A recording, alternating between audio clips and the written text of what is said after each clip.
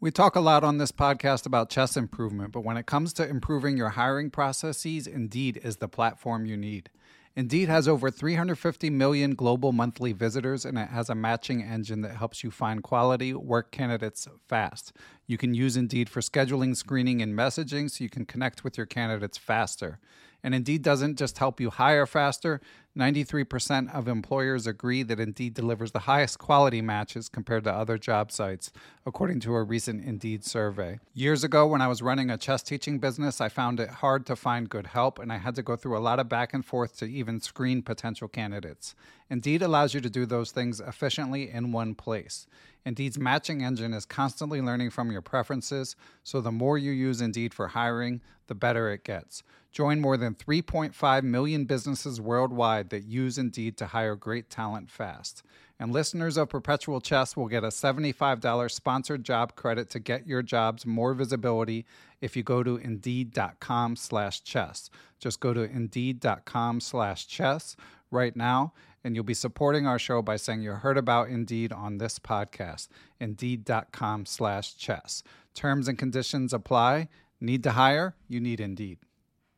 Hey guys, it is Ryan. I'm not sure if you know this about me, but I'm a bit of a fun fanatic when I can. I like to work, but I like fun too. It's a thing. And now the truth is out there. I can tell you about my favorite place to have fun. Chumba Casino. They have hundreds of social casino style games to choose from with new games released each week. You can play for free anytime, anywhere. And each day brings a new chance to collect daily bonuses. So join me in the fun. Sign up now at ChumbaCasino.com. No purchase necessary. VGW. Void where prohibited by law. See terms and conditions. 18+. Hello, it is Ryan, and I was on a flight the other day playing one of my favorite social spin slot games on ChumbaCasino.com. I looked over at the person sitting next to me, and you know what they were doing? They were also playing Chumba Casino. Coincidence? I think not. Everybody's loving having fun with it. Chumba Casino is home to hundreds of casino-style games that you can play for free anytime, anywhere, even at 30,000 feet. So sign up now at ChumbaCasino.com to claim your free welcome bonus. That's ChumbaCasino.com and live the Chumba life. No purchase necessary. VGW. Void where prohibited by law. See terms and conditions. 18+. Hello, everyone. I am Ben Johnson, and this is the Perpetual Chess Podcast. Perpetual Chess is a weekly chess interview show where we talk with accomplished chess players, authors, and personalities about their lives, their careers, and how to improve at chess. Perpetual Chess is brought to you through the generosity of its Patreon and PayPal supporters and by Chessable.com.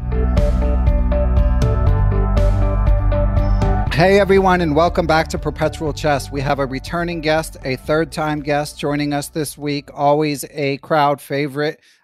He keeps moving up in the chess world. Every time he joins the show, he is now the editor of Chess Life magazine, in addition to Chess Life Online. By the time you hear this, or shortly after you hear it, he will be making his debut as the Cover Stories with Chess Life podcast host, taking over for Dan Lucas, who of course remains with US Chess, but is passing the role along to John Hartman, and I'm looking forward to hearing John in that capacity. He also obviously has been the book reviewer for Chess Life magazine, so always up on the chess literature, as well as chess tech and chess news generally. So I'm excited to bring him in and catch up with him. Of course, he also plays chess and working on his game constantly, something that we will eventually get to. But enough from me. Let's bring John in. John, how are you? I am great, Ben. Has anything interesting happened in the world since the last time we talked? Oh my goodness. Yeah. I don't know where listeners are with the COVID chit chat at the beginning of every episode, because I listen to a lot of podcasts and sometimes I want to hear it. And other times I'm like, just anything but COVID-19, just pretend it doesn't exist. So I would tend to agree with you, but I think for the chess world right now, for everybody, it's important, but it's having such incredible and I think long-lasting effects on the chess world, on the way the game is played, that I think to ignore it would be malpractice. Yeah, maybe we can ignore the personal impact. With all due respect, John, we were both complaining to each other before we started recording, but we don't need to hash out how it's impacting our family life. But if you don't mind, John, could we start with talking about US Chess? Because they kind of, I don't know, sounding an alarm might be a little extreme, but they put out a video about maybe 10 days ago about raising some financial concerns. I mean, I know that they've kind of cut back the page count on Chess Life just in time for you to take over as editor. So what's happening there? Yeah, it's a fascinating time to take over as Chess Life editor, and we'll get to that in a moment. The main reason for the page drop in Chess Life is that the advertisements, the TLAs, are drying up because, quite obviously, not many tournaments are being played over the board. So it doesn't make sense for us to have extra pages that are going to be blank and that we need to scramble to fill when we've been planning these issues, in some cases, a couple months ahead. Like every other business in the world right now, US Chess has some challenges. We rely very heavily on memberships. So if you are a member, please renew your membership as soon as possible. If you are not a member, and if you're listening to this, I highly encourage you to become a member, because US Chess is very diligently and deliberately trying to respond to this time. When we can't have over-the-board play, it presents certain challenges for the organization. And I think one of the things that has been exciting, especially as I've taken on more responsibility with the organization, is to see how this is sort of a catalyst for some changes that, quite frankly, probably were long overdue. So, to the outsider, and I've seen some people on the internet complaining about, US Chess is doing nothing, and I see all these tournaments being run by Ben Feingold and by Magnus, and where's US Chess and all this? Well, it may not be apparent, but we've been doing really an awful lot to try to provide value for our members. We've been running seminars and webcasts basically for the past month and a half. And as soon as we put out the call via email, usually these emails go to our affiliates and to our members, they fill up within a day. So we've got Chris Bird doing a series of seminars for tournament directors, for people who are tournament directors and who might like to be tournament directors. We've been doing Jen Shahade, who you just spoke to, I guess, the other night. She's been killing it with instructional stuff for the Girls Club, and webinars with like Carissa Yip and Sabina Feuser. And as I understand it, there may be a move to make some of these things open to both boys and girls in the future, which will be very nice. I actually have a YouTube show that's on the US Chess channel called Leveling Up. And the conceit, and I do use that word quite consciously, the conceit of the show is that we'll look at games by players rated, say, 1,100, 1,200, and we will try to look at typical mistakes made at that level and try to figure out how to avoid them. So instead of looking at flashy games like Morphy versus the Count and the Duke, we'll look at games by two 10-year-olds from an internet tournament in Slovakia. And to me, it seems like that might be a more fruitful way to try to learn how to avoid some of the typical mistakes beginners make. So we've had all these seminars, these webcasts. We're beginning to move a little bit into Twitch content, which I think will become important for that May 30th tournament that I don't know if you and Jen talked about, but we'll definitely talk about in a moment. US Chess has been doing a lot of organizational stuff behind the scenes. So the FIDE Youth Cup, I don't know if you remember this, where we sent a U.S. team into battle over the web, of course, against China and Russia and a world team. I think we had to do all the organizational work for that. So getting the players, making sure they were all lined up, making sure their technology was sufficient. That work doesn't stop just because the over the board stuff ends. And really, the biggest thing I think that listeners should be excited about is the new things that are going on with online play in US Chess. And, this actually just happened literally yesterday, I think. Some of the executive board passed 3 motions. This is public record, so I'm not breaking embargoes or anything. 3 motions got passed, which I think are going to be very important. If you are a US Chess member, you can go and look at the governance documents. You can always do this and see what the executive board motions are, but I'll just sort of give you the thumbnail real quick. They are establishing an online play task force, which basically is going to convert the existing rules we have for internet play into a more codified online play system. And that will include collaborating with the big platforms like chess.com, chessclub.com, Lichess, to look at their fair play mechanisms and make sure they cohere with our rules. We are going to have a regular time control online rating. So, right now we have, like for over the board, we have Blitz and Quick and regular online regular ratings. And at the moment, we only have a Quick and a Blitz online rating because most of the tournaments we've been running before were simply, 5-minute or maybe 10-minute games. But now that people are trying to run longer tournaments online, it becomes important to have a regular rating. And I'm told that probably within the next 2 weeks, that should be up and running. They're coding it right now, and it'll definitely be baked into the phase 1 web redesign, which we should also talk about. These regular ratings for online are going to be important because they also authorized the creation of an online quick rated tournament for high school seniors. So, with all these tournaments being canceled, including the U.S. Open, a lot of the invitationals we had also had to be canceled. So the Barber, the Danker, the Haring, the Rockefeller, and then the senior tournament. And that's 250 players who have lost out on an invitational. And a lot of them are understandably very upset. I'd be upset if I was, a high school player who got to play in the Danker and suddenly couldn't do it because of COVID. So I think they're going to try to move it online. Don't quote me on that, but I suspect that's everyone's hope. And this quick rated tournament for high school seniors, I think they're looking at it as a kind of test case. So if they can do this successfully, I would not be surprised. And again, this is not me speaking officially for US Chess. This is just me speaking as a US Chess member.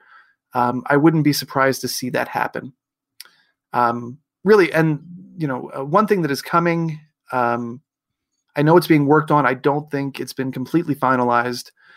Is a mechanism for US Chess to incorporate or at least make use of some of Chess.com's fair play stuff to avoid cheating online. Because that's really where the biggest problem comes for online play is that, if there are cheaters, and, today I saw Nigel Short on Twitter or Facebook or somewhere, I don't know, talking about how there was this European Blitz tournament, and in the 14 to 1700 section, 5 out of the 6 top players were booted from Chess.com because they had cheated, because fair play had kicked them out. And so, it's one thing for Chess.com to do that, but when you're talking about US Chess, which is, what we do is we run official games, right? I mean, we run official games and national championships. Cheating there is even bigger. The stakes are even bigger there. So you have to have a mechanism where fair play is going to work within our national framework. And my understanding is that is being worked out. And I expect, again, speaking unofficially, I expect good things to be announced in the near future. Okay. So one thing we should mention is we're recording on May 21st, 2020. So I'm not 100% sure when this episode is going to come out, but for any mentions of potential chronology, that's something listeners should keep in mind. And yeah, the cheating stuff is just, it really makes me sad. I mean, there's so many good things happening in chess, but it's just such a big issue. And I know that the websites are working really hard to catch people, but it would be so much easier if people would stop doing it. Yeah, it's, on the one hand, it's human nature. I know some chess teacher friends of mine who, if they run a tournament and they catch their students cheating, they'll ask them, they say, why would you do this? And, they don't want to let their parents down, or they don't want to let their teacher down. Chess is anyone who competes knows this. It's very tough on your ego. Yeah. And kids make mistakes. I certainly did when I was a kid, although I get it more with kids, I will say. I mean, that doesn't make the problem go away. No. But I understand it more when kids do it than when adults do it. But so I think this is one reason, or one place where, maybe we haven't moved quickly enough, but I think we're moving very diligently and very deliberately right now. It's important to get this right. If we're going to have an online rating system where, your US Chess Online rating transfers to any of the servers that you might play chess on, we got to get it right. Otherwise we can't do it.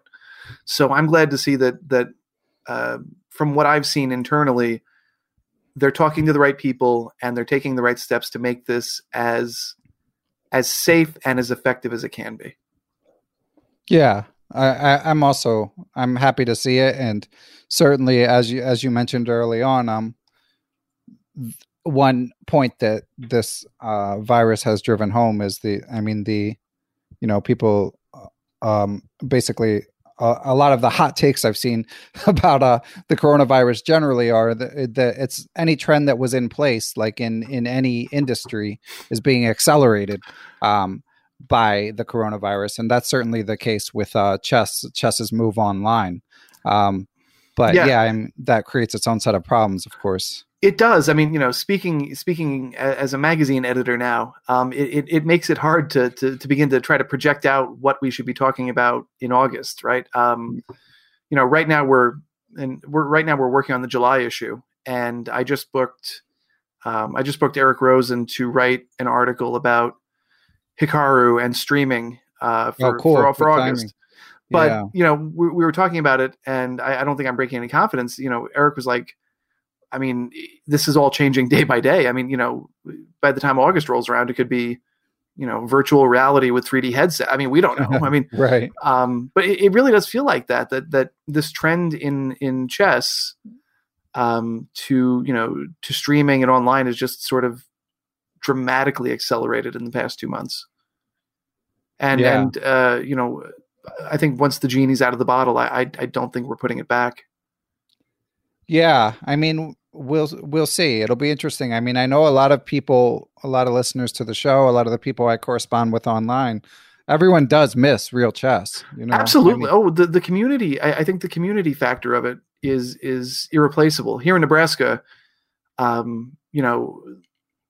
we used to have a weekly club, and we struggled because we couldn't find a space for it that we could afford. But even so, I mean, with a monthly tournament, you get to see your friends, right? And now we're replacing that with weekly or bi-weekly arenas on Lichess and chess.com. And it's not the same. It's fun to chat. I stream ours on Monday nights. I stream the Nebraska Blitz on Lichess, and people will, hop into the chat, and I know who they are. And we have a lot of fun laughing at each other and mostly laughing at my terrible chess moves. But it's not the same thing. And I think there's always going to be a place for over-the-board chess. What that looks like, I mean, I couldn't dare to guess, especially at least for the next year. But there's no denying the sort of ease of online chess, and especially now the money that's being pumped into it. I think they must see a market for it, and I suspect it's really there. Yeah, I mean, it's funny. I mean, it's gone from, obviously I love chess. I'm, huge fan. Love watching the big tournaments. But I probably mentioned on this podcast at some point prior to the coronavirus, I was starting to feel like a little big event fatigue because the calendar was moving so quickly. Yeah. And now it's just, that's transferred to online. Like it went from me being like super psyched for the Magnus Invitational on Chess24. And as I've mentioned a couple times, I've loved the I'm Not a GM tournament on chess.com. But now it's like something every day. And because of the global nature of chess and the global nature of what would have been OTB tournaments, now it's like already I'm feeling like I can't keep up with the online flow, and it's sort of my job. Yeah, I'm struggling with it too. I have to admit, it went from nothing to literally, you're right, every single day, and sometimes multiple things going on in one day. So, what's interesting to me though is that we're also beginning to see tentative steps towards, like traditional over the board tournaments as well. So that what was it, Sunway Sitges? Is that how you say it? Fascinating. This was the first tournament that was run completely online, and every player had to have cameras on them to, and it had to be logged into Zoom because Zoom is our overlord now and controls everything. Right. But is this the future? I mean, instead of flying to St. Louis or New Jersey for the U.S. Open, is this going to be what we do? I don't know, but it's possible. Yeah, I'm skeptical, I have to say. at the non-elite level. I just don't see how it's feasible. Yeah, I mean, and the idea that you're gonna, take 9 days and sit at home in your basement on your computer and play 5-hour games, somehow it doesn't have the romance of the tournament room. Although that totally sounds ridiculous when I say it, but right. I think Jesse Cry's article in June, especially the beginning the beginning paragraphs, I think they get to the somewhat bizarre nature of what it means to play in a large tournament, especially after, I played in the world teams for the first time this year. And when you read Jesse's article and you read what he talks about stepping into the men's room, I think every man who has done this at a tournament will immediately see themselves and say, yeah, I get it. It's weird. Yeah. Yeah, he touched on that when he was on the show a few weeks ago. And the world team, for those in the U.S. also, at least to dinosaurs like me, historically known as the U.S. Amateur Team East. And of course, its longtime head, Steve Doyle, was one of the people in the video from U.S. Chess, along with its current president, Alan Priest. And I did want to bring it back to that U.S. Chess video just a little bit, just to get a little more info about what's going on. But so for those who didn't see this video or didn't hear anything about it, I mean, basically, as John mentioned early on, just a sort of gentle nudge for anyone who enjoys the services provided by U.S. Chess, whether it be their magazines or their podcasts, or of course their live tournaments, or if you just like the people, like hearing from people like John and Jen Shahade, and Dan Lucas and so on and so forth, to the membership's like $45 a year. I think it's like 40 if you get a digital subscription, 50 if you get. And let me highly suggest you spend that extra $9 to get the paper magazine, because yes, that's a good point. I certainly do. If you like it now, you're going to love it in the months to come. Excellent. Yeah. But so they basically said that obviously the nationals, the big scholastic tournaments in the spring are traditionally big revenue sources. I mean, you have thousands of kids coming in to play in these tournaments. So they're obviously revenue sources for U.S. Chess. The membership of players themselves, and particularly scholastic players, are a revenue source. And former president Steve Doyle or Alan Priest or Dan Lucas, I can't recall who in the video, mentioned basically they're a big concern. It sounded like they're okay cash flow wise for a few months at least, but they're worried in the fall that a lot of the kids who knows, as you were saying, if they'll go back to school at this point, probably looks better now than it did even 10 days ago. But they're worried that if there aren't live tournaments, the kids aren't going to renew, which I think is a valid concern. But so, John, of course, the tough question I need to ask you is like, so how dire is the situation come September if if kids aren't back in school and playing tournaments? I think I am not privy to the finances, so I'm not a budget guy. I'm not a development guy. I'm a content jockey and a content editor now. So my sense of things is that it is serious. It is, it's a real concern that people do not renew their memberships, because if they don't, that's a giant revenue stream that is no longer available to U.S. Chess. At the moment, as I know Alan has been fond of saying, it's a good thing we had built up a rainy day fund, because it's raining right now and it's raining hard. You can't sugarcoat it. It's serious when people don't renew their memberships, and there's also the question of rating fees. If you're not running tournaments, we don't get the rating fees for rating the games. So it's kind of a double whammy. That said, U.S. Chess did apply for some of the governmental funds, the PPP funds, and they did receive them. So that is a big help. And we do have this cash reserve that I'm sure we will have to burn through some of.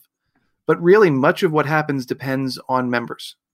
If members renew, we're going to be in good shape.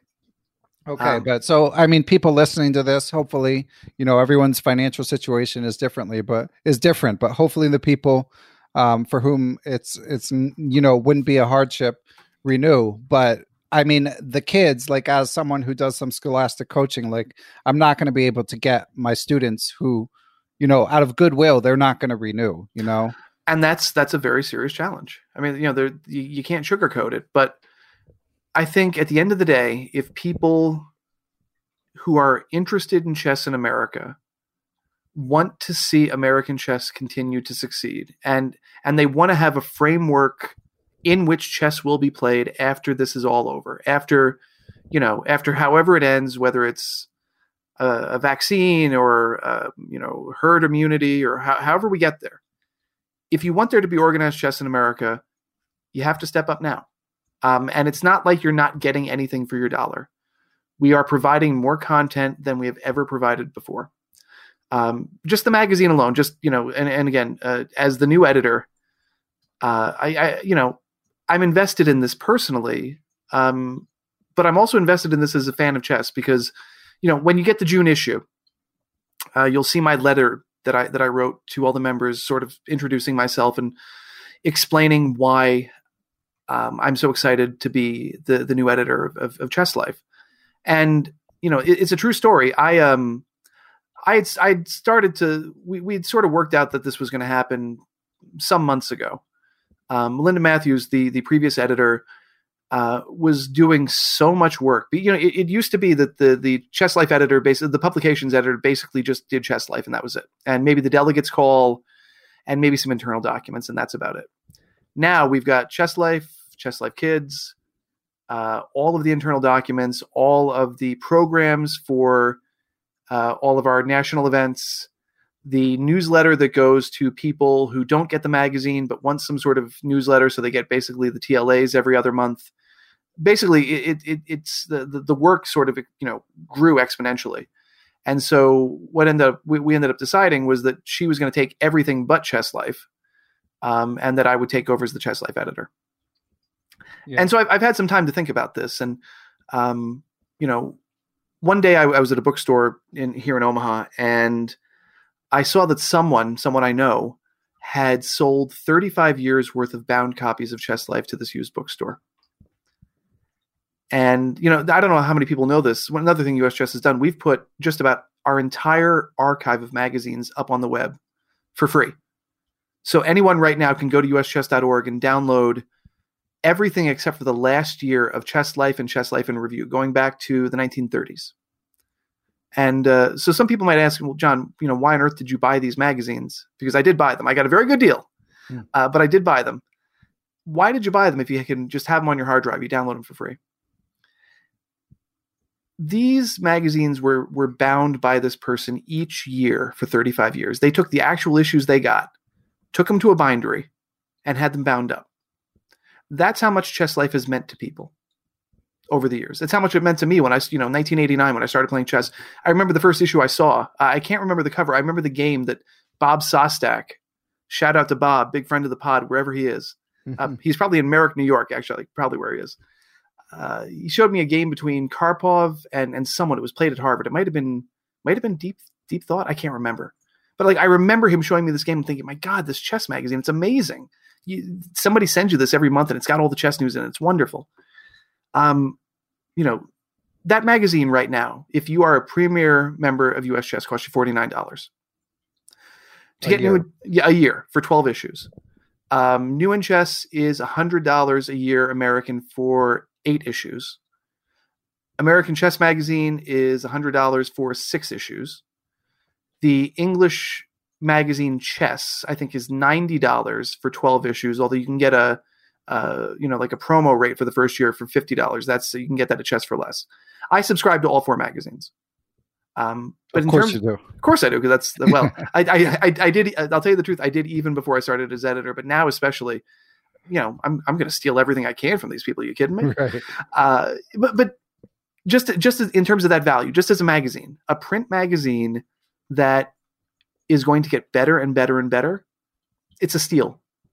But what else do you get for that? You get the online rating system, which we're going to be using now for the next year. And anecdotally, I've seen all sorts of chess teachers using it as a way to differentiate themselves. So they'll run like a tournament for their students, and they'll say, by the way, this is going to be online rated, so it's going to count for your official online US chess rating. So instead of just being like, my Lee chess went up, it's going to show up on your USCF. And I think that's a selling point they're using. It shows how valuable this is.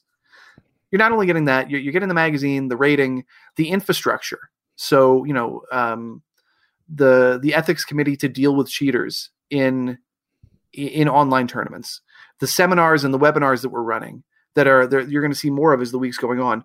My leveling up series, which I think people will really like if they're beginners and trying to get a sense of how to improve at chess and how not to make some mistakes. All the organizational work that we have to do, and we're going to have to do in the future for all the youth events that we run, the FIDE youth events, the U.S. Championship, the senior, the senior championships, the Olympiad, the World Junior. Everything that we do requires support. Yeah. And if people don't step up now, a year or two from now, the robust organization you expect things from may not be as robust as it is now. So, I implore you, if you are listening to this, and again, I'm very aware of how this is affecting people, and it's a scary time for everybody, financially, medically, morally, ethically. It's this is serious. This is no joke. But if you can do it, if you can renew your membership, do it. If you got a buddy who can't afford it, maybe you pay for them. If there's some kids who who are maybe would like to get Chess Life Kids, which is really it's a neat magazine. It doesn't get enough credit. Maybe you get a block of Scholastic memberships and then you give it to them. It really depends on the membership. And if you have deep pockets, we're always looking for donors. So don't be shy. Come out and help US Chess however you can. John, you're a natural born salesman. I have been preparing for this all day. Seriously, it's important. We who love chess have a responsibility to the future. Yeah. We have a responsibility to those who are going to come after us. And I feel that as the editor of Chess Life. My God, if you had told the 15-year-old me that I'd be Chess Life editor someday, come on. Yeah, I would have soiled myself. You'd ruled out the Yankees by then, right? Don't ever speak ill of the Yankees now. No, I'm saying at that point you figured you're not going to be playing for the Yankees. Oh, well, that was a given. I'm squat and untalented. Right. Okay. But Chess Life has been an important resource for people, and I want it to be that way for the next 50 years. That all depends on people doing their part now. So excellent. Okay, yeah, and I renewed for 2 years, which is the max the website. So actually, you can do this. By the way, you can actually we checked on this because another thing that's coming is we're redoing the website. So we've got a phase 1 and a phase 2 reboot, and we kind of had to put phase 2 off, but some parts of phase 2 snuck in. Don't worry about the technical part. Anyway, what I was told is that in order to make it so that you could renew like 6 years or 8 years, they'd have to code the old website, and it's not worth doing since the new website is supposed to be up in like July. Sounds like Chessable. Yeah, we should talk about Chessable, man. They're killing it. Yeah. But what you can do is you can actually renew like multiple 2-year blocks. So for those who are so inclined, you can do that. It's a little more work, but I think you will agree we're worth it. We're definitely worth it. Okay, good to know. Yeah, I'll throw another couple years on there. We appreciate it. Okay, so excellent. I think you made a compelling case, and and just one thing to keep in mind. One last thing on this for listeners, especially in the U.S. and we have a lot of international listeners again. So as well. So anyone internationally listening, you could make a small donation if you listen to the podcast or read CLO or whatever it may be, or just support your own federation. Which I'm sure many federations are dealing with similar issues. But I just want to say, the U.S. Chess, they have great people there now, and it could definitely be worse. So,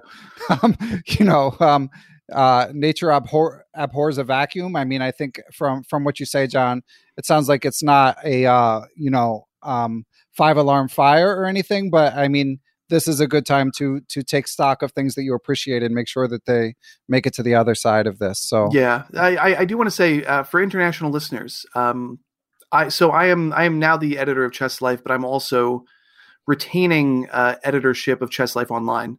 And so anyone can go to uschess.org and see what we have to offer there. We have podcasts. We have 4 podcasts every month. We have a YouTube channel where we'll be putting up more content. If you just like really good chess, one of the things that I think got completely ignored during the candidates, and I'm really mad about it, we had Jakob Aagaard as our guest commentator for the candidates, for the first half of the candidates before it went to, before it got postponed. He was doing a game of the day, and the annotations, look, I looked at just about all the annotations I could find. His were by far the best. And they're available in downloadable PGN format and in replayable format. You can also download a PDF if you are so inclined to play over those games with a board and pieces if you're old school like me. So you can go to uschess.org and find that right now. If you go to CLO and then you click on the right hand page where there's the categories. If you click on candidates, you'll find those reports. You'll also find videos that he and I did that are on our YouTube channel, where he tells you exactly what he thinks about all of the players. He pulls no punches. All that's free. Well, it's not free. It's free to the people who come to see it, but it has to get paid for somehow.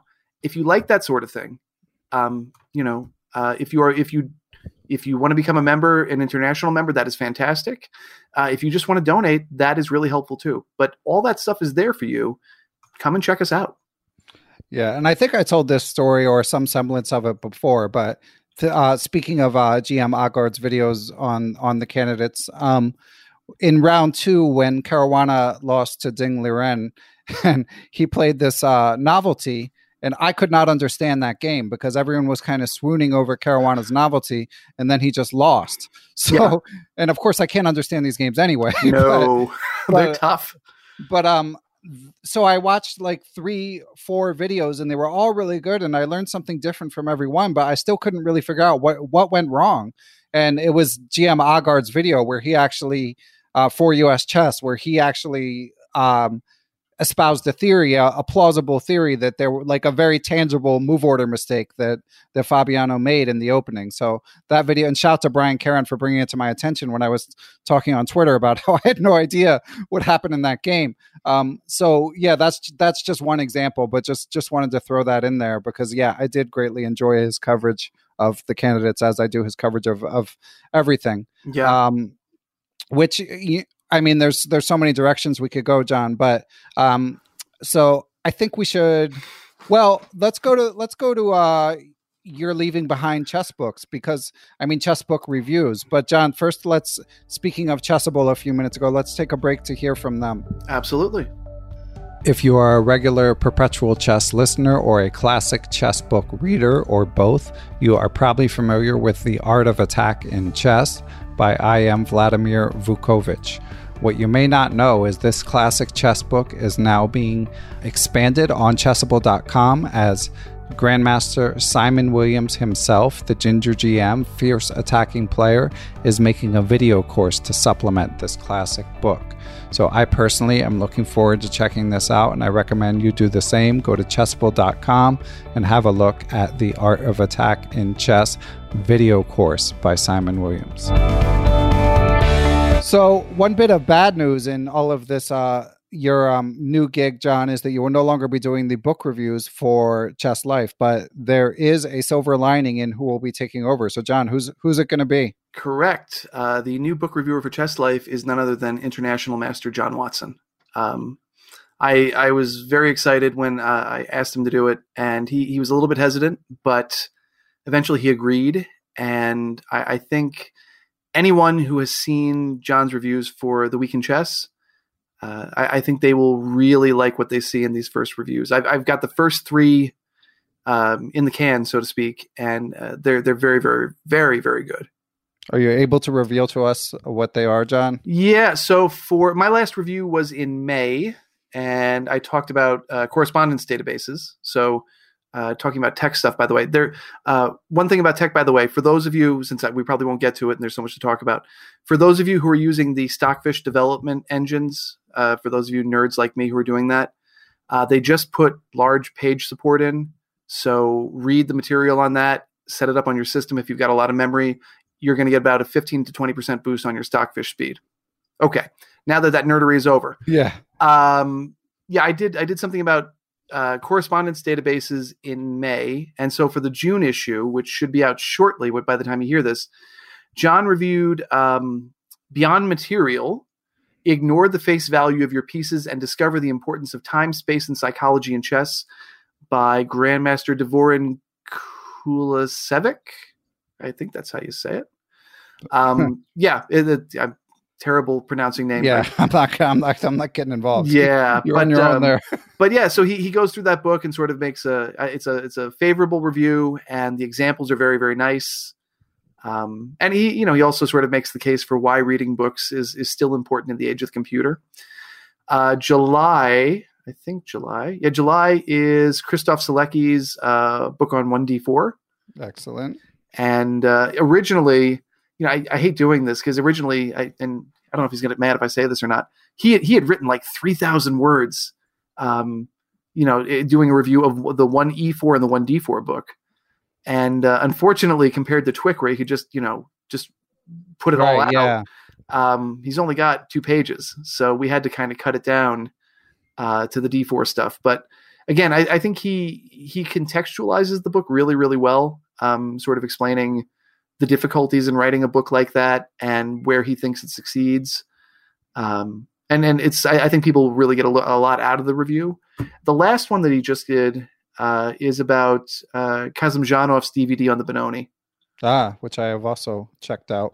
Yeah, I looked at it a little bit. It looks really, really excellent. So I haven't read that as much yet because we're still working on the July issue. But I think, John literally wrote the book on the Benoni. So yeah, that's a good point. Yeah, I had John's book back in the day. Yeah, and I know he still plays it from time to time. So I think I think there's probably nobody better in the world to review that than him. Cool. Yeah, exciting stuff. And yeah, John's walking chess encyclopedia. And yeah, he's great replacement. Although, John, we will miss your reviews, I have to say. Well, the good news is, depending on what my time looks like, because I have so much, spare time. Right. I still have the ability to write an occasional review for Chess Life Online, and possibly for my own blog, chessbookreviews.wordpress.com, where anybody who is interested in my 6 years of book reviews can go and find all of them. So I will link to. Yeah. One of the things I'm thinking of reviewing, I don't think John's going to review it, so I feel safe in doing it, is the new translation of the book on Donner. Yeah. Have you seen this book yet? I know it exists. No, I need to do a Donner deep dive. But, it is, and the author just died too. Munninghoff just died a week or two ago. So he did live to see the translation, which is nice. But yeah, what a great book. This is not a book you're going to learn a whole lot of chess from, although there are like 30 annotated games at the end, quite a few of which are Donner miniature losses, because apparently that was kind of like an ongoing joke in Dutch chess circles.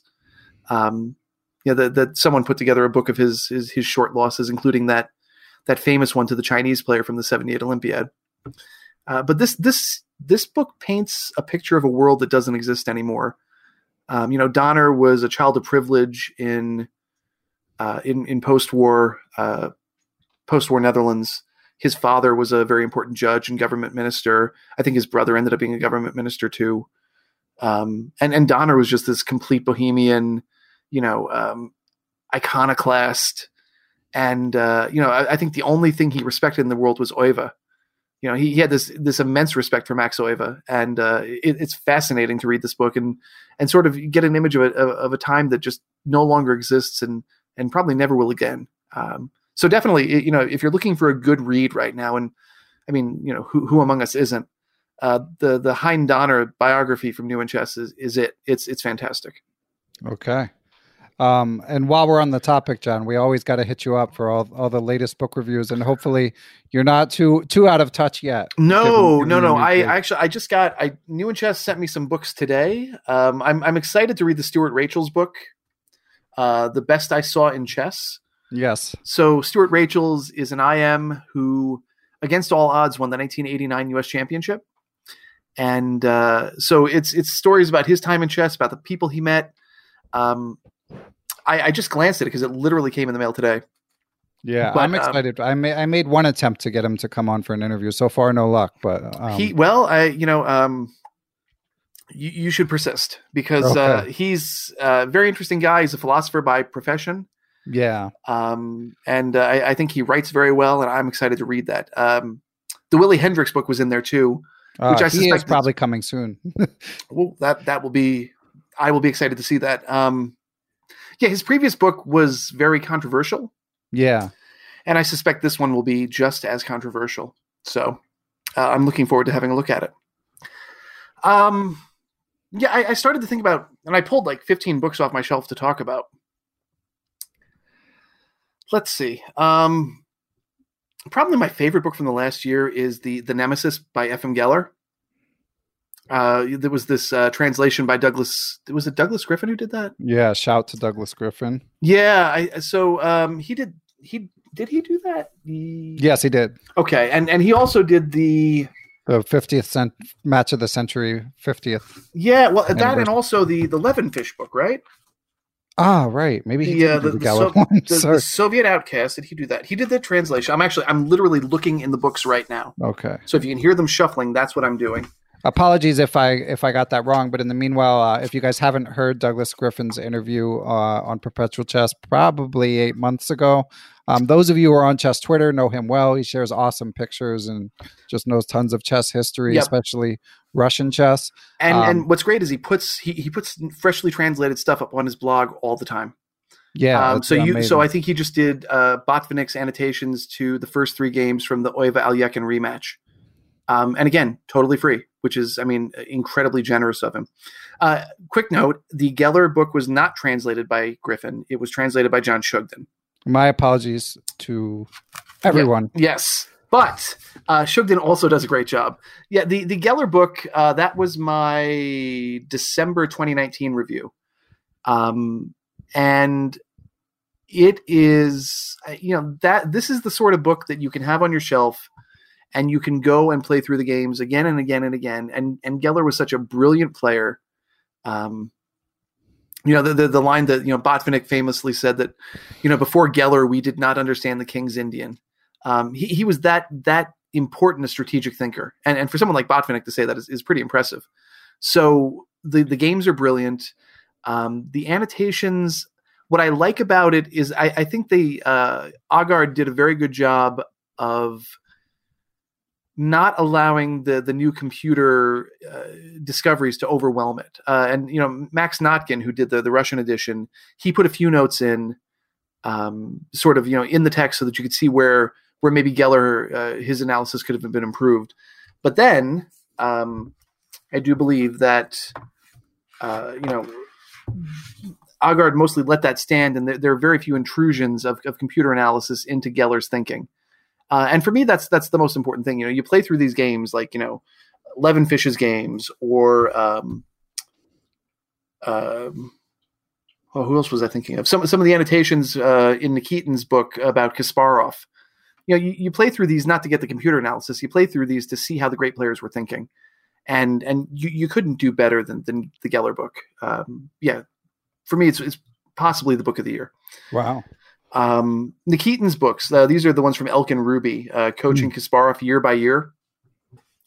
I really like them because you don't get this sort of unvarnished look at a young player very often. I can see how some people might be frustrated by it because, there's the promise of you're going to learn how we trained Kasparov.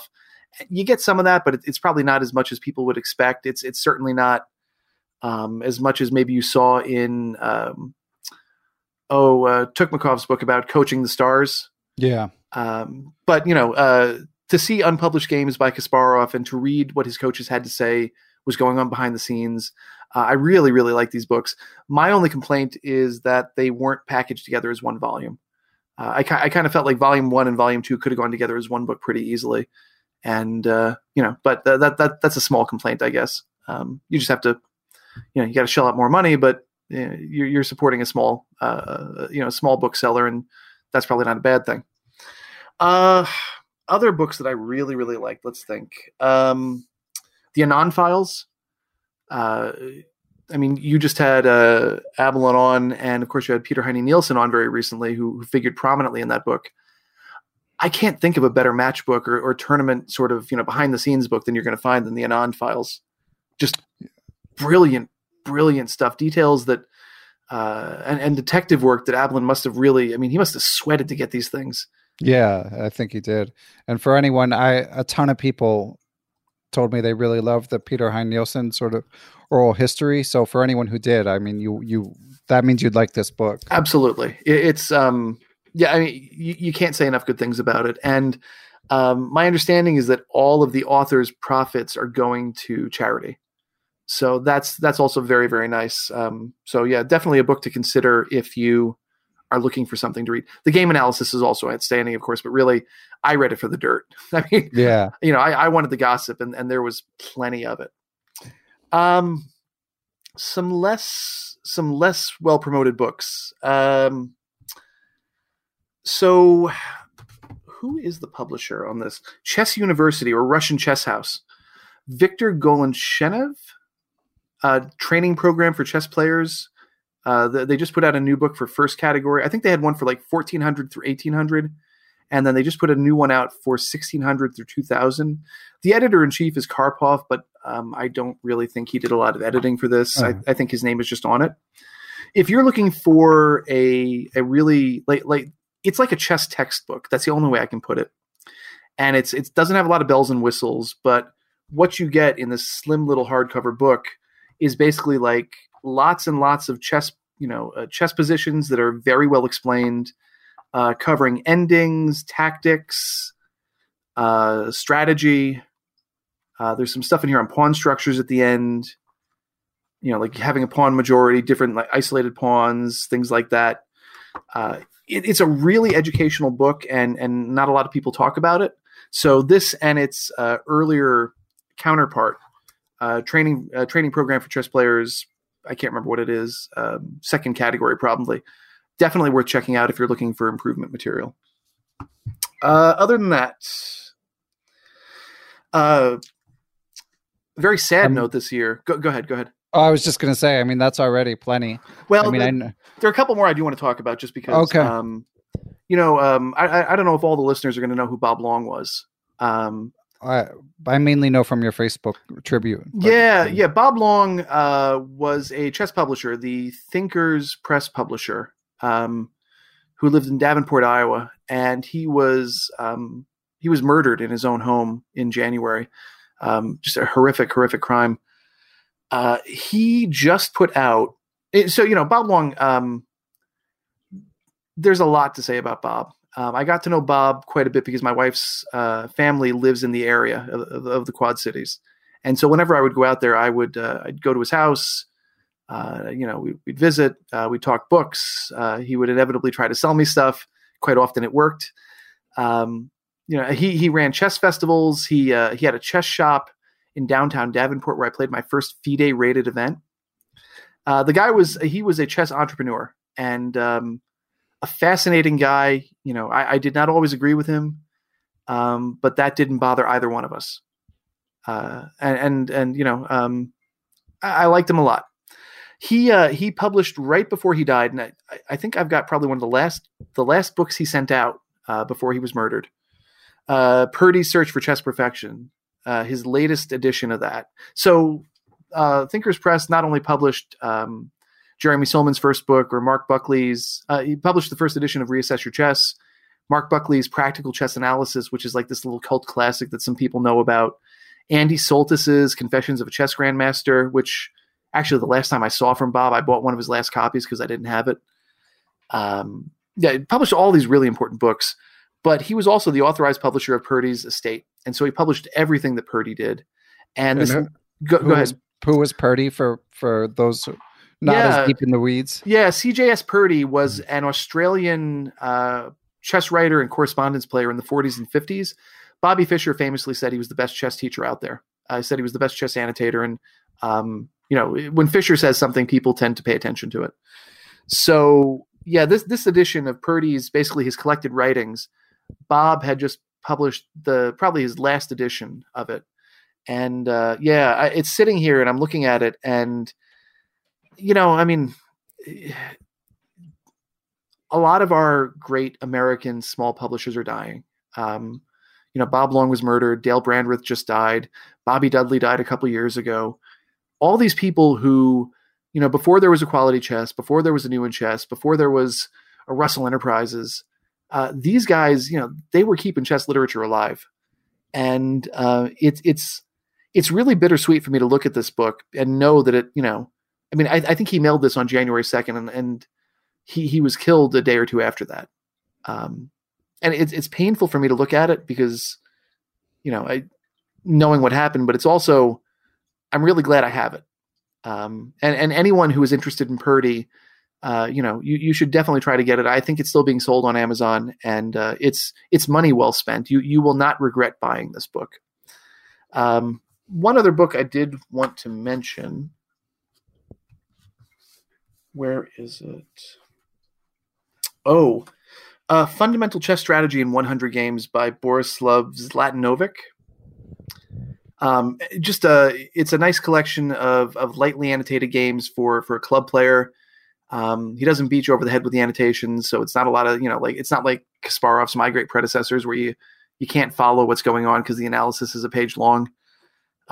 Short lines, short comments, but you'll learn about a lot about positional chess. And I think that's probably well worth your time. I did mention in my April review that the only drawback to that book is that some of the annotations appear to have been borrowed, shall we say, from either Petrosian or from Megabase. But still, nobody's perfect. And it's an interesting book for people who are looking to improve positionally. Okay, I could talk about books all day, so I'm going to stop. But yeah, so lots of books, and John will definitely keep you in good information about which ones are worth reading in the months to come. Yeah, and I guess keep an eye on CLO also in case. Yes, I really want to do the Donner book. I just got to find the time to do it. Excellent. Okay, another thing to talk about, John. I mean, you mentioned GM Jakob Aagaard. Of course, he and RB Ramesh they were on the show separately and then together. They're doing their 365 Chess Academy. And I know that you are a faithful member. I do not know how on earth you find the time to keep up with the content, let alone the homework. But what's the inside view, John? I think Jakob, who I've gotten to know a little bit since I met him in July at the US Chess School.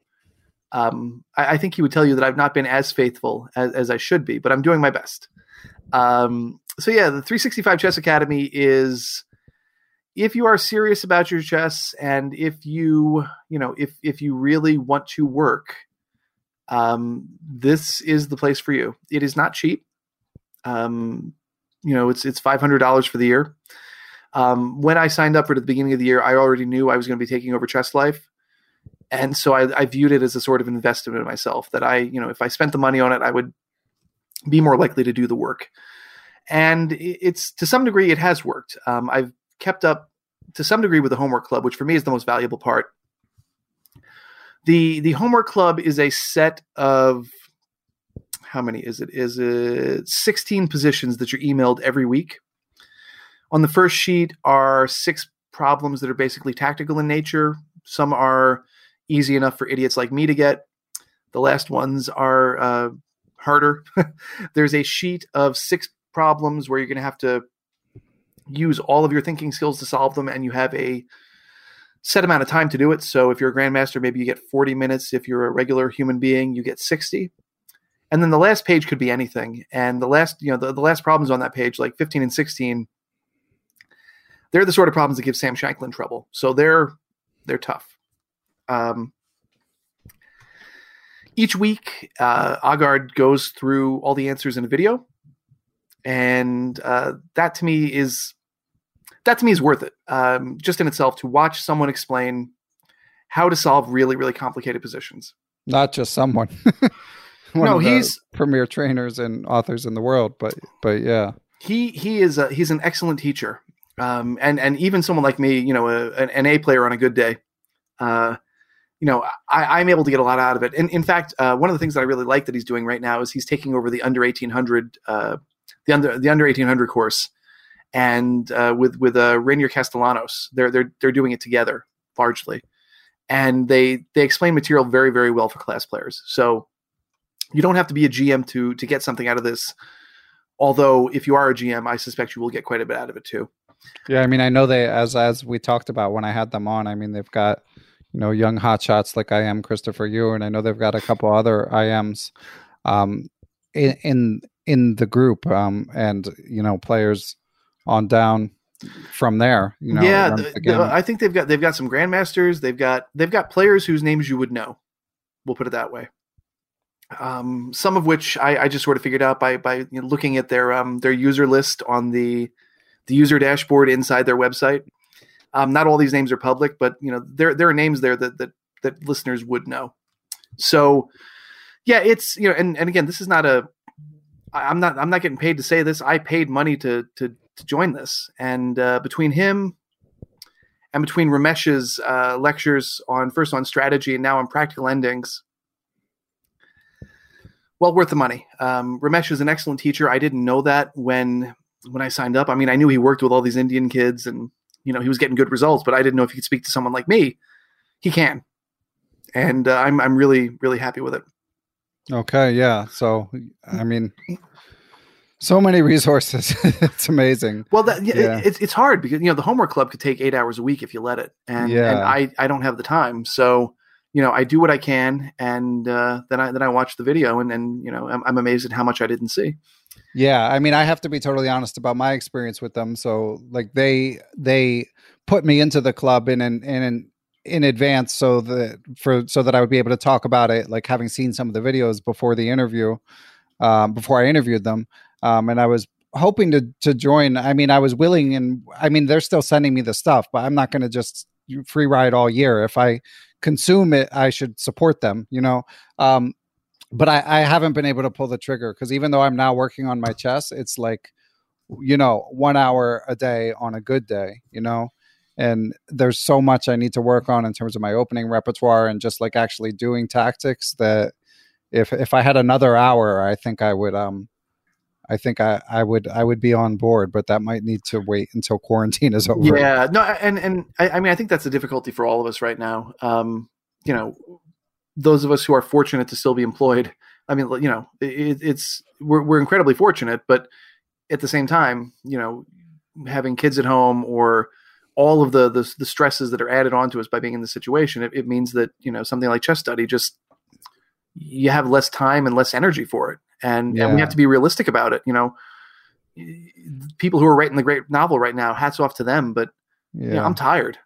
I'm tired. And, but what I like about this is it gives me, it gives me something every week that I know I have to do, right? Or that I know I should do. And for that reason, I like it. It's the hard calculation stuff that, before I had my great performance at the US Open, that's the sort of stuff I was doing. And I think that's partially why I did so well, is I was really working on calculation. This stuff, it's spoon fed to me. And so this way I know if I do this, and if I do some stuff in the steps workbooks every week, and I do a little bit out of my quarantine project is inputting all the blue positions from Dvoretsky's Endgame Manual. Wow. Which the 5th edition is coming out, by the way. We're going to have an excerpt from that probably in the August issue. Of Chess Life. Yeah. I got to talk to Karsten Mueller and Alex Fishbein because they did the revisions, and it was really interesting to hear them talk about how they knew Mark. Well, in Karsten's case, he never met him, but Alex had studied with him. And how it felt to sort of be revising the book after Dvoretsky's death and some of the discoveries they made. Really, really interesting stuff. And so that's been my project is I'm doing that. I'm doing some stuff in the steps books. I went back to step 4 and I'm starting over because I just can't see anything anymore. And I need to work on it. And then I do some calculation stuff from the Agard, from the Agard homework stuff. And then that's it. That's what I do for chess. I mean, it sounds like a pretty decent recipe under the circumstances, right? Well, I mean, assuming I do it, that's the problem. I mean, it's just, it's either that or I go watch Rick Steves and zone out. And, I feel kind of nerdy saying that, but that's like my zone out thing right now is watch Rick Steves talk about, going to Sicily and how exciting it is. And then I feel better. I don't know what that says about me, but that's what I do. So that's my chess stuff. Anyway, I don't know how we got to Rick Steves, but shout out to Rick Steves. Yeah. I mean, yeah, it's hard. There's shows I would like to be watching as well. It's a tough time. And then you have the single, maybe fun employed, maybe unemployed, but even if they're employed, but they just can't do anything social for them, some of whom I'm, internet friends with, those young chess players, they're just going to be out for blood when the tournaments come back, and they're like, studying all the time, playing online tournaments all the time. Shout out to Megan Chen, who I interviewed as an adult improver. She's playing like, I can't even keep track just from following her on Twitter, like 8 online tournaments a day. It's just like, how can I compete with these people? No. And that's why I feel like I got to go, I got a woodshed now. Or, by the time we get out of this, I'm going to be back down to 1500 again very, very quickly. Yeah. But there's bigger issues in the world. That's for sure. There's nothing more important than our ratings, Ben. Come on. I hope not. Yeah. we should all be so lucky. Yeah. Anyway. Yeah. So yeah, 365. Yeah. If you have the money and the interest, worth your time. Okay. Yeah. And one other thing you mentioned. So you mentioned you've had some good results, such as at the US Open. But you also emailed to me that you've had some frustrating results. Go ahead. I had the tournament of my life at the US Open. I picked up 100 points. I beat my first master. I had to cheapo him to do it, but I did it. Hey, it all counts. I played possibly the single best move of my life in a king and pawn ending. When I showed it to Alex King and Jakob Aagaard on Facebook, they did not. Oh, are you still there? I'm with you. Okay, yeah. Sorry, my screen just went dark. I think it's because I hadn't moved the mouse in an hour. Wow, we've been talking a long time. Yeah, when I showed it to them, they did not get it right away, which made me very happy and made me feel like a smarty pants for once in my life. So yeah, I had a great tournament and I put in work and I had a couple of good results after that. And then I came home and it all went to hell. Mm-hmm. Part of the problem is that I have learned that in contrast to the example of my great tournament director exemplar, Harold Stenzel, anyone on the East Coast or anyone who plays Goichberg tournaments knows who Harold Stenzel is, the man with the loudest shh in the world. Uh-huh. I cannot play in tournaments and direct at the same time. I can't do it because I lose focus and I just play like a potser. So, I picked up 100 points in Orlando. Was it in Orlando? Where was it? I don't remember. I wasn't there. Yeah, it was in Orlando. Right. Yeah. And then I have given them all back since then. It's so hard. I have to say the more people I interview, like the more experience I have sort of observing this closely, the more hard it seems to me to make significant improvements as an adult. I honestly think, and the last time I was on, I said this, that like I'm like a 14 or 1500 talent who got to 1800 by hard work. And if I don't keep the hard work up, the results are not going to stick. So yeah, that's the worst part. You don't even stay still. Like, no, I always think of Alex Lenderman, who I interviewed in the early days of this show, saying, if you're not getting better, you're getting worse. Yeah. And I think especially for adult improvers, I think that's 100% right. And, you talk about these kids who are online all the time and, like all they're doing is chess right now. When this is over, they're going to kill us. Yeah. And what are we going to do? I mean, that's the way the world works. So, I guess the best thing any of us can do is just try to hold on to what we got and not lose face when the 7-year-old crushes us. Right. Yeah. Just maintain some perspective. Yeah. Yeah. That was the nice thing though about the win over the master at the US Open. The kid was 8. That's great. Yeah. I got him while he was young. So yeah. Bonus points. Yes, definitely bonus points. Excellent. So John, I think the last major topic I want to address, of course, we touched on it in our general discussion of US chess and how quickly things are changing there, but a little bit more about the direction of tournament chess generally. For one thing, you volunteered to discuss it, and then when I mentioned it to the Patreon and PayPal supporters of Perpetual Chess, Stuart Katz, thank you, Stuart, for this laundry list of excellent questions, which to his credit, he said just pick and choose, but they're actually all really good questions. So maybe I'll just read them all, John, and you can just sort of philosophize from there, as I know you have training in. What I do best. So he said, regarding, Stuart is just thinking about what over-the-board chess would look like when this is all over. So one question he was kicking around is, would more outdoor tournaments make sense? Any consideration of rules modifications, such as pairings and wall charts, only done by texting, results reported that way as well. Would players be required to wear masks? Would a test result need to be done within a certain number of days? Do you foresee smaller events?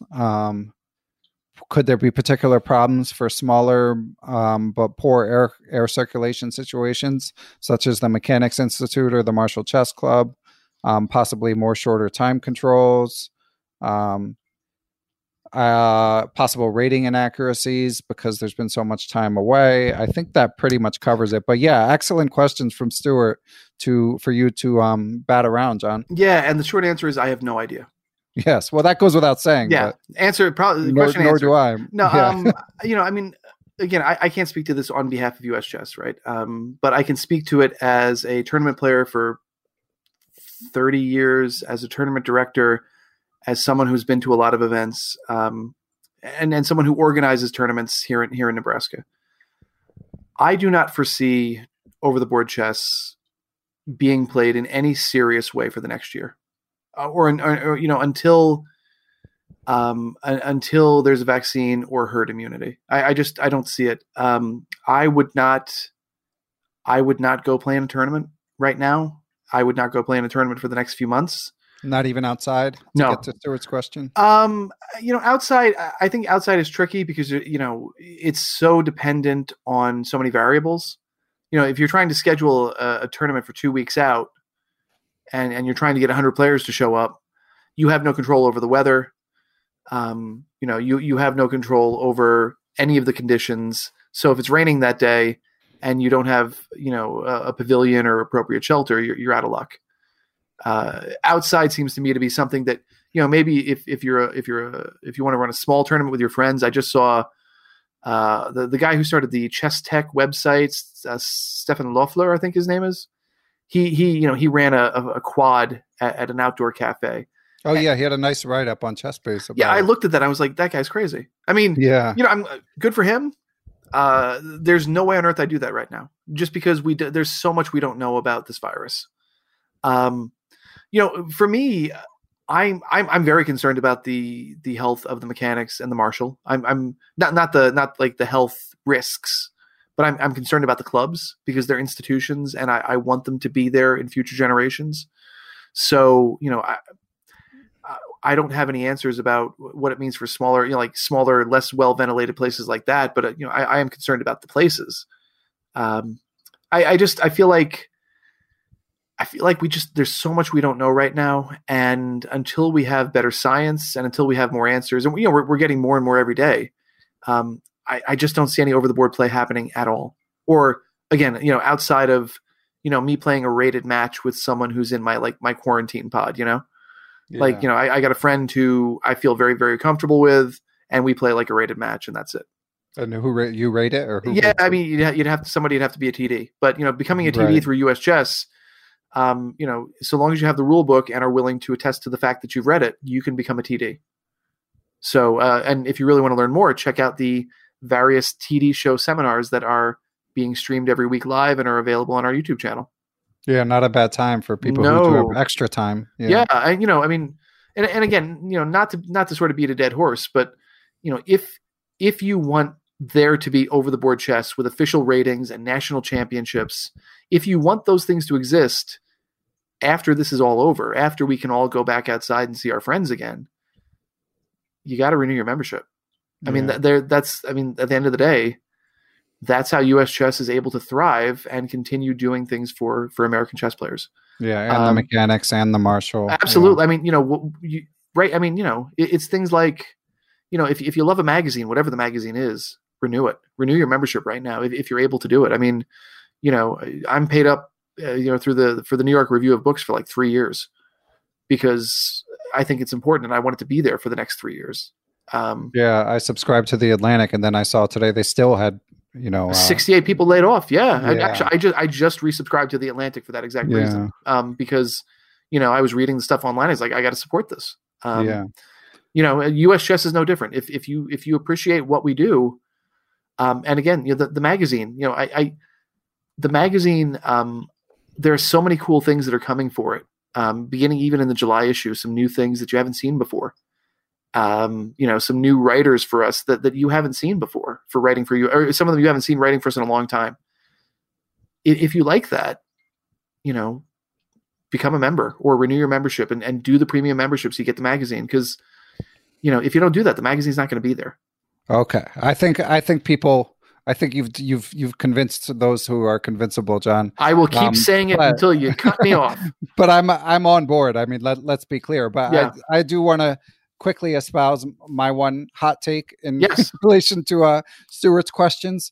And mine is just that I don't like, once there is either a vaccine or a herd immunity, Jesse Cry and I 3 weeks ago or 3 weeks or so ago on Perpetual Chess also sort of speculated a bit about what the chess world might look like. And as I've had more time to think about it, I don't think it's going to change all that much. That's my hot take.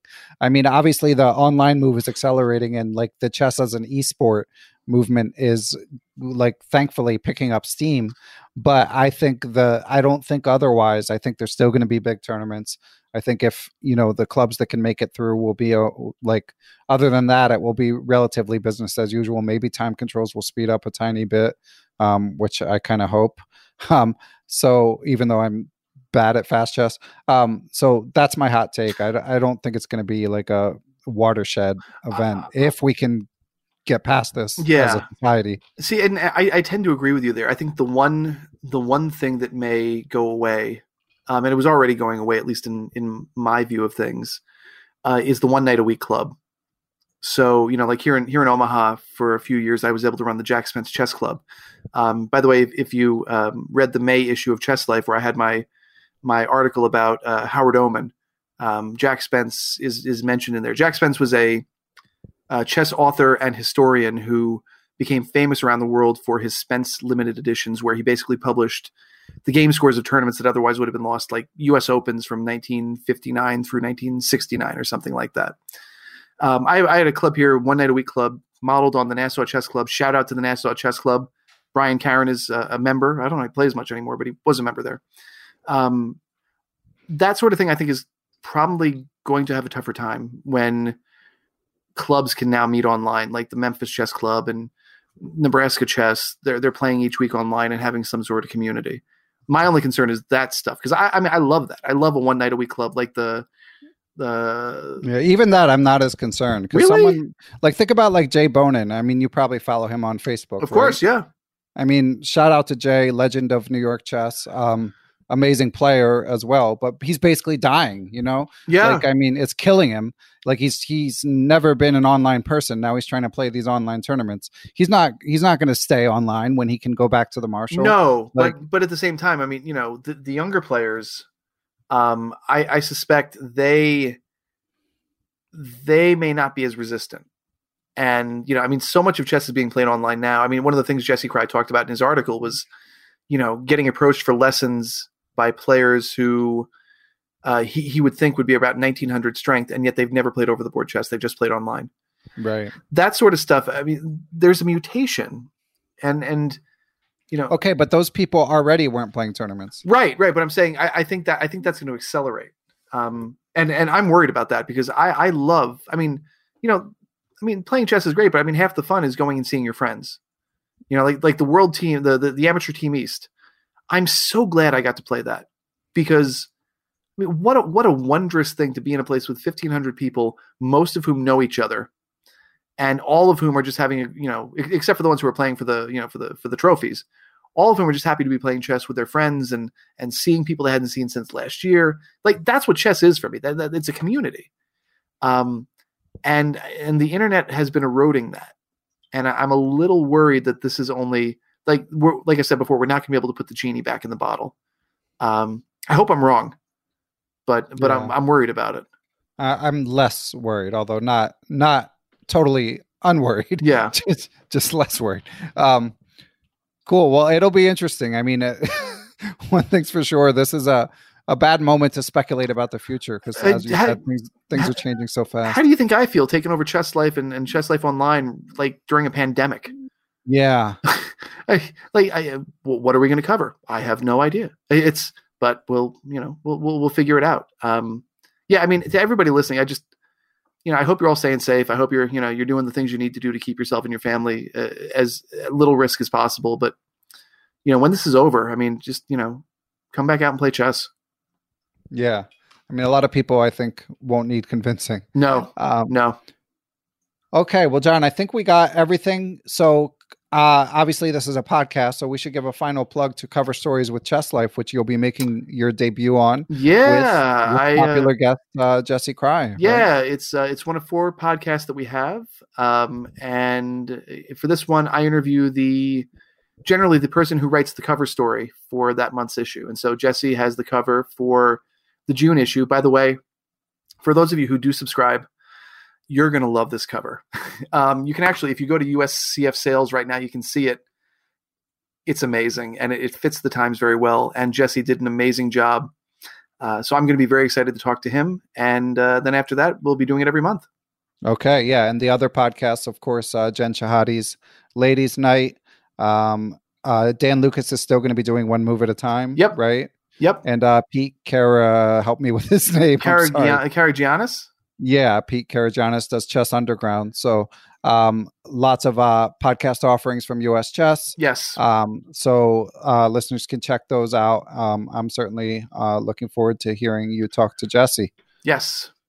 If you're looking for me, you can find me on Twitter, twitter.com/HartmanChess. Twitch on Monday nights, if you want to laugh at my terrible blitz moves. Although I did have a 14-move brilliancy the other day. I will just plug that. Nice. You can find me at twitch.tv/HartmanChess. And there's basically no competition on Twitch. So yeah, none at all. Hikaru Nakamura, who's that guy? Yeah.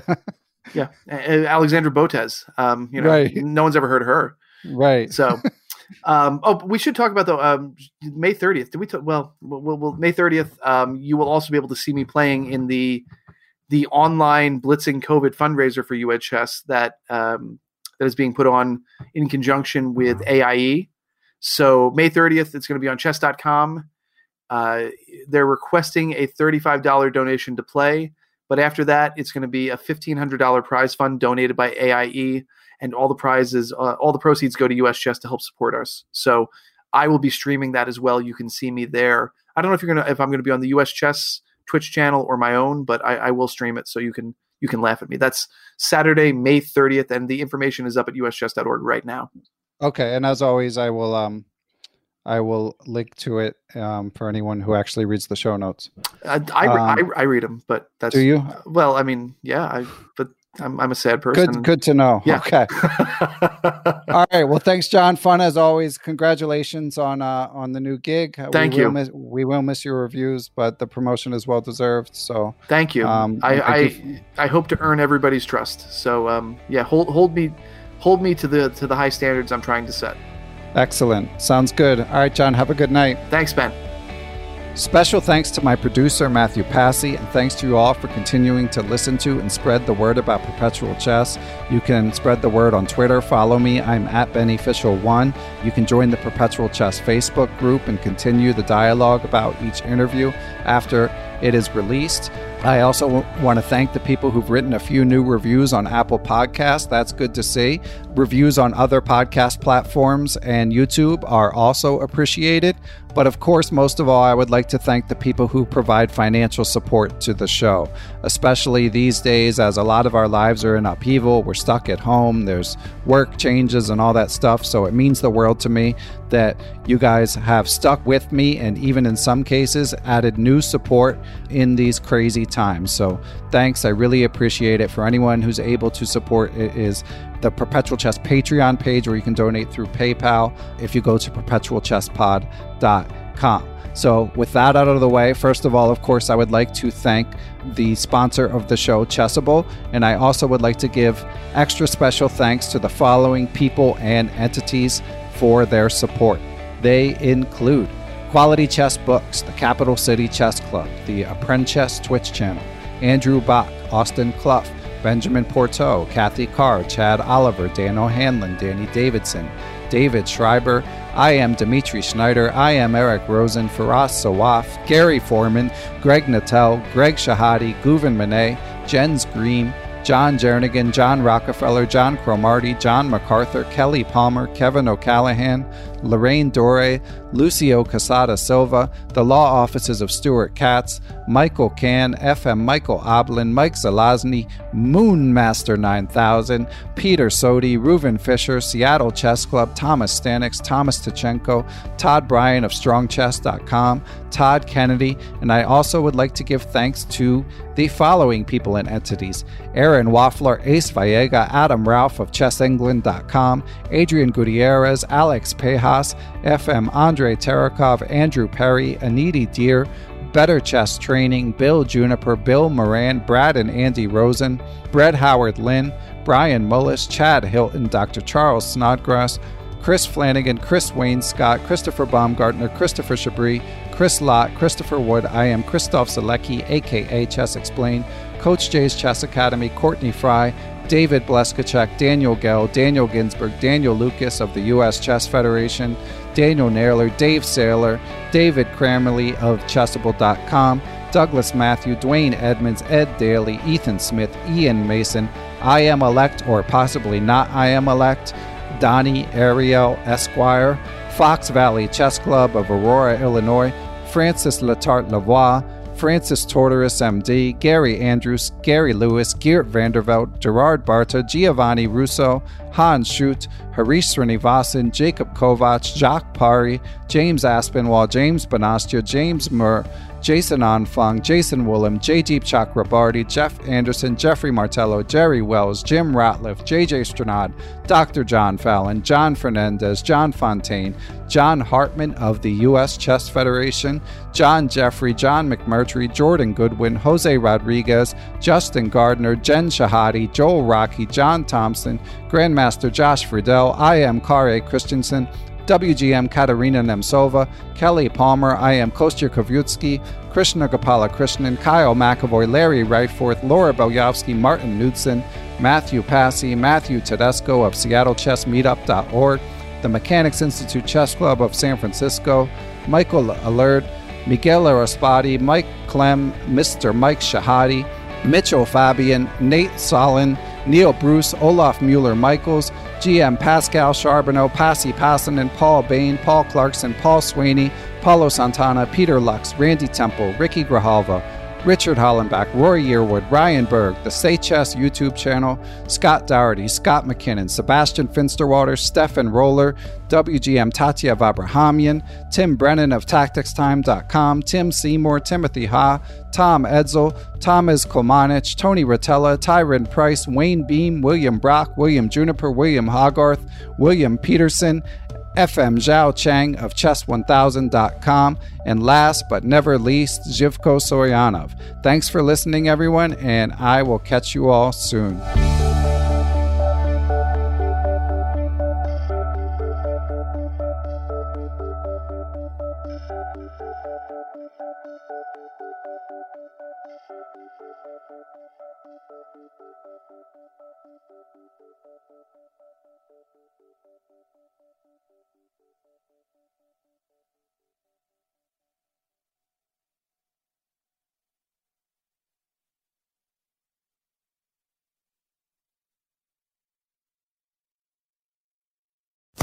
Sports Social Podcast Network. With the Lucky Land Slots, you can get lucky just about anywhere. This is your captain speaking. We've got clear runway and the weather's fine, but we're just going to circle up here a while and get lucky. No, nothing like that. It's just these cash prizes add up quick. So I suggest you sit back, keep your tray table upright, and start getting lucky. Play for free at LuckyLandSlots.com. Are you feeling lucky? No purchase necessary. Void where prohibited by law. 18+ terms and conditions apply. See website for details.